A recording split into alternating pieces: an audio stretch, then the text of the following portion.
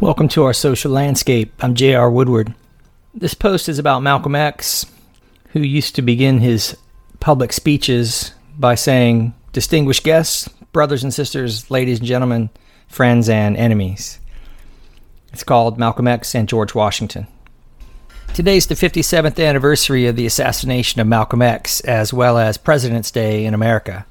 I found this to be an interesting juxtaposition, so at the risk of tumbling into didacticism, I wanted to say a little about Malcolm and his impact on my sociological imagination.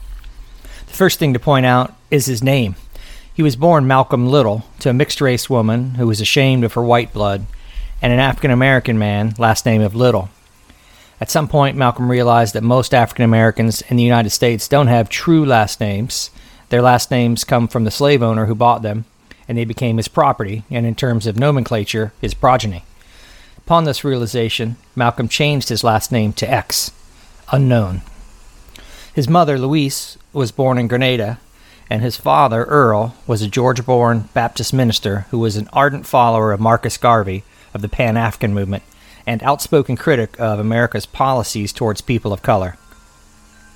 One of 8 children, Malcolm was raised in a home that challenged the dominant racist ideology of the day, and his father Earl was killed at the hands of the Ku Klux Klan. He was struck in the back of the head and laid across a streetcar track where he was run over. Consistent with the times, his death was ruled a suicide, so Louise received no life insurance payments. This was the world that produced Malcolm X. Malcolm eventually turned to a life of petty crime and was arrested and sent to prison in 1946. His real crime in the eyes of the law was that he was dating a white woman. He and his closest friend, played by Spike Lee in the biographical movie he produced, Malcolm X, were arrested along with their white girlfriends. Both African-American men received prison sentences, both white women did not. It was in prison that Malcolm Little became Malcolm X. At some point, he came under the tutelage of John Bembry and started to dabble in the Nation of Islam. Eventually, he became a member of the Nation, even though he had no prior religious affiliation. The message he was hearing resonated with him. Whites are the devil, and all relationships he had with whites throughout his life seemed to confirm this. At this time, not coincidentally, the FBI, under J. Edgar Hoover, created a file on him and would continue to follow his movements the rest of his life. Upon his release from prison in 1952, Malcolm became a transcendent activist and public speaker. He spoke on street corners, at college campuses, coffee shops. At 6'3" and handsome to boot, he attracted crowds with ease. By the early 1960s, he was rubbing elbows with Gamal Nasser in Egypt and Fidel Castro in Cuba, but he was also becoming disillusioned with the Nation of Islam and its leader, Elijah Muhammad. In my opinion, this period represents a critical shift that provides a deeper understanding of Malcolm X. Around 1962 to 63, Malcolm began a transformation as he left the Nation of Islam. By 1964, he had officially left the nation, fueled in large part by his pilgrimage to Mecca. While there, he encountered Muslims of all backgrounds, different nationalities, languages, and, importantly, skin color and eye color. He concluded that Elijah Muhammad and the Nation of Islam were too restrictive, and he announced the formation of a new organization called the Organization of Afro-American Unity. Soon after, Malcolm X was assassinated while preparing to give a speech at the Audubon Ballroom in Manhattan. 3 members of the Nation of Islam were arrested, convicted of murder, and given indeterminate life sentences. Mujahid Abdul Halim admitted to being one of the 3 shooters, but without naming the actual remaining shooters, declared that his 2 co-defendants, Muhammad A. Aziz and Khalil Islam, were innocent, and in fact were not even present at the scene. Regardless, all 3 were convicted.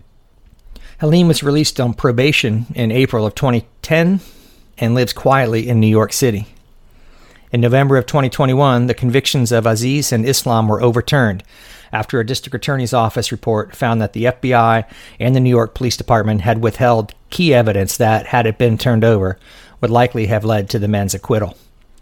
I talked to my classes about this news when it happened last fall, and as we discussed it, I realized that most of my students did not know who Malcolm X was. In fact, many had not even heard his name. This was arresting to me because almost everyone my age, sociologist or layperson, knows who Malcolm X was, and it caught my attention that he has fallen by the wayside among the youth of today. The youth of today in my orbit, at least. But trying to succinctly summarize him is challenging. Until his break with the nation, Malcolm espoused views that were incendiary to many. He broke with the mainstream civil rights movement as well, and its leader, Martin Luther King, seeing both as acquiescing to whites. He famously called King's March on Washington the farce on Washington, and said it was run by whites in front of a statue of a president who's been dead for 100 years and didn't like us when he was alive. Well, hard to argue that part. He also rejected the mainstream civil rights movement's focus on nonviolence, instead stating that African Americans should strive to achieve freedom by any means necessary. In a speech from December 1964, Malcolm stated, quote, "Freedom is gotten by ballots or bullets. These are the only two avenues, the only two roads, the only two methods, the only two means, either ballots or bullets. And when you know that, then you are careful how you use the word freedom. As long as you think we are going to sing up on some, you come in and sing. I watch you, those of you who are singing. Are you also willing to do some swinging?" End quote. People accused him of promoting violence, but he called it counter-violence, or self-defense versus masochism. For example, if an African American in the South is trying to exercise their right to vote, and someone uses violence to deny them their constitutional right, then they have the right to use counter-violence to effectuate their rights under the law. His pilgrimage to Mecca has always been a line in the sand for me. I've heard people over the years criticize Malcolm as racist, anti-white, full of hatred. And I've always asked those people what they know about pre-Mecca Malcolm and post-Mecca Malcolm. Many of his critics use quotes from his early years of ministry to discredit him, and they ignore his later work. At a Freedom Democratic Party rally on December 20th of 1964, for example, Malcolm made no demarcations among racial lines as long as the goal was pure. Quote, "They've always said I'm anti-white, but I'm for anybody who's for freedom. I'm for anybody who's for equality. I'm not for anybody who tells me to sit around and wait for mine." End quote. And let me be clear here that even though I recognize his post-Mecca work was more inclusive and possibly realistic, after all, maybe we need all hands on deck to eradicate racism, I have a hard time rejecting much of his pre-Mecca work. Essentially, he was saying, everywhere white Europeans have gone, they have sowed callousness and viciousness. They are certainly not the only folks on the planet who have done such, but it's a reality that's hard to escape. I began to delve into Malcolm's work as a master's degree student at the University of Alabama, and I read all of his speeches and writings, all of them. I remember my mother, who was in her 30s during the Civil Rights Movement, telling me that white folks were afraid of Malcolm, and that told me he was someone to be reckoned with. My pursuit was aided by Buster Alloway, professor of marketing at Alabama, whose daughters I taught swim lessons to. A big, burly white dude from Texas, he and I played golf together wearing our black baseball caps with the big white X emblazoned on the front. We bought them in 1991 after Spike Lee's movie came out commemorating the 25th anniversary of Malcolm's death, and we'd tell people at the country club it represented our average score per hole in Roman numerals. But in those days, in Alabama, everyone knew what that cap meant, and it was another rhetorical line in the sand. So how did Malcolm X view George Washington, whose birthday is still the official name of President's Day? On one hand, he was quick to point out the hypocrisy. Quote, "I read in a book where George Washington exchanged a black slave for a keg of molasses. Why, that black man could have been my grandfather. You know what I think of old George Washington." End quote. On the other, he used the example of George Washington's violent revolution as justification for a new world order, a sea change of perspective among those of color. Quote, "If George Washington didn't get independence for this country nonviolently, and you taught me to look upon him as a patriot and a hero, then it's time for you to realize that I have studied your books well." End quote. At the end of the day, when we examine the primary movers and shakers of what W.E.B. Du Bois predicted would be the century of the color line, I believe Malcolm X's legacy remains integral, at the most fundamental level, to struggles for equality both in the U.S. and abroad. Other than some gendered language, I find it hard to poke holes in his fundamental analysis, which for me might be summed up in this statement introducing the Secular Organization of Afro-American Unity in March 1964. Thanks for listening. Being here in America doesn't make you an American. Being born here in America doesn't make you an American.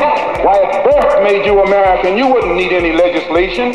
You wouldn't need any amendments to the Constitution. No, I'm not an American.